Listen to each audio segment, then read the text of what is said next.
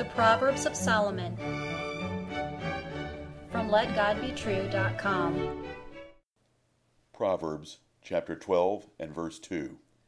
A good man obtaineth favor of the Lord, but a man of wicked devices will he condemn. Hear the words of God and Solomon again. A good man obtaineth favor of the Lord, but a man of wicked devices will he condemn. God can raise beggars up out of a sewer and put them on the throne of glory. And he can put the greatest monarch in world history out to pasture, literally. The true God rewards your conduct in this life.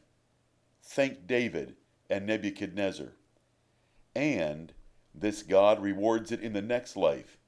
Think Lazarus and the rich man. Dear listener, it would do you good to read Hannah's prayer of praise in 1 Samuel chapter 2, verses 1 through 10. She knew the Lord was a God of knowledge and that he weighed the actions of men. She praised him for his great work of putting one person up and putting another down. He made a great difference between her and her adversary. The Lord's favor is wonderful. It is better than the mythical touch of Midas, better than friendship with Bill Gates, and better than the American Presidential Medal of Freedom with distinction. There is nothing like it in this world or the next. How can you measure having the Lord God as your friend, comforter, benefactor, and protector? God's favor can make all the difference in the world in a man's life. Can you fully comprehend it? How can you describe it? If God blesses your soul, your body, your marriage, your children, the work of your hands, and your eternal destination, what else is there? Thank you, blessed God and Father. But God's condemnation is a horrible thing. It far exceeds any personal or natural disaster, for the Creator God becomes your enemy and will torment you in this life and the next. He can torment your soul with fear and trembling that is indescribable. Deuteronomy chapter 28, verses 65 through 68. Terminal cancer and annihilation would be a relief from what he can do to you. How can you measure the horror of the Lord God chasing you into eternity? Jesus told his disciples that pain and death were nothing at all. Why fear men? He asked.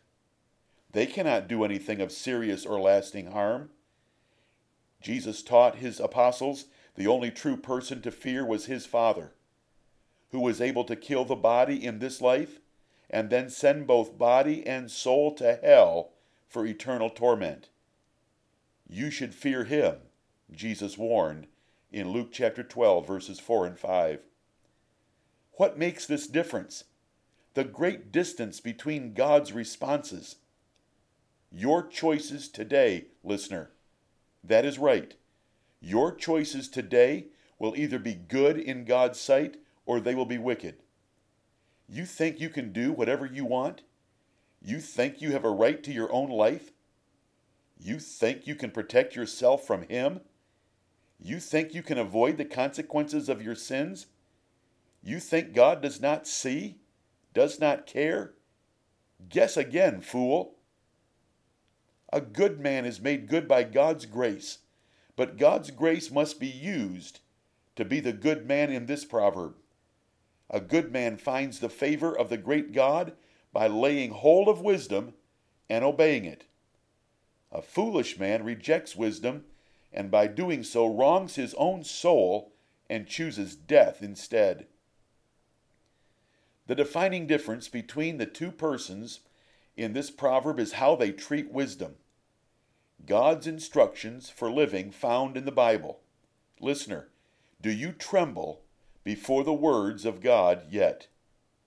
Will you even take enough time to read and consider the warning of this proverb? Will you do anything about it?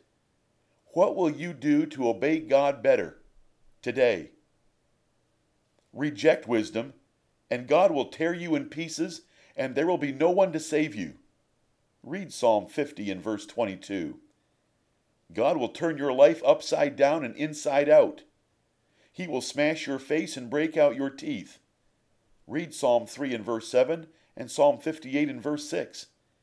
If you think for 1 second God has changed, try Hebrews chapter 10 verses 26 through 31, chapter 12 verses 28 through 29, and chapter 13 verse 8. When God comes in anger, men beg for mountains to fall on them and hide them. Do not be a fool. Beware, lest you think it is your idea and measure of what makes a good man.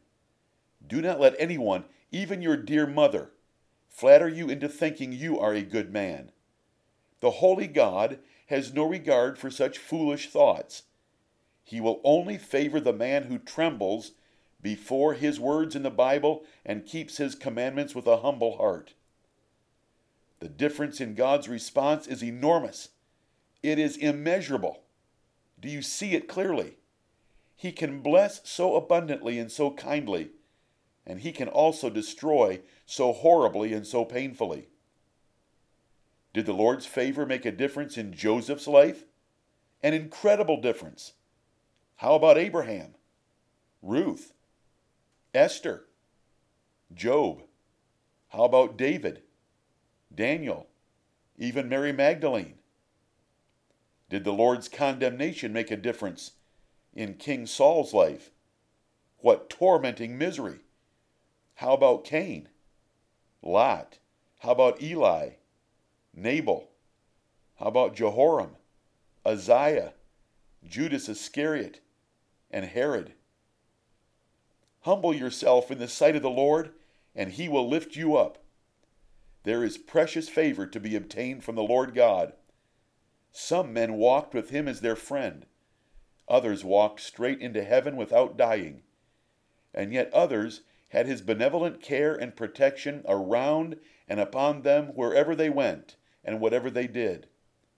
Do good, listener, and you will love life and see good days. Amen.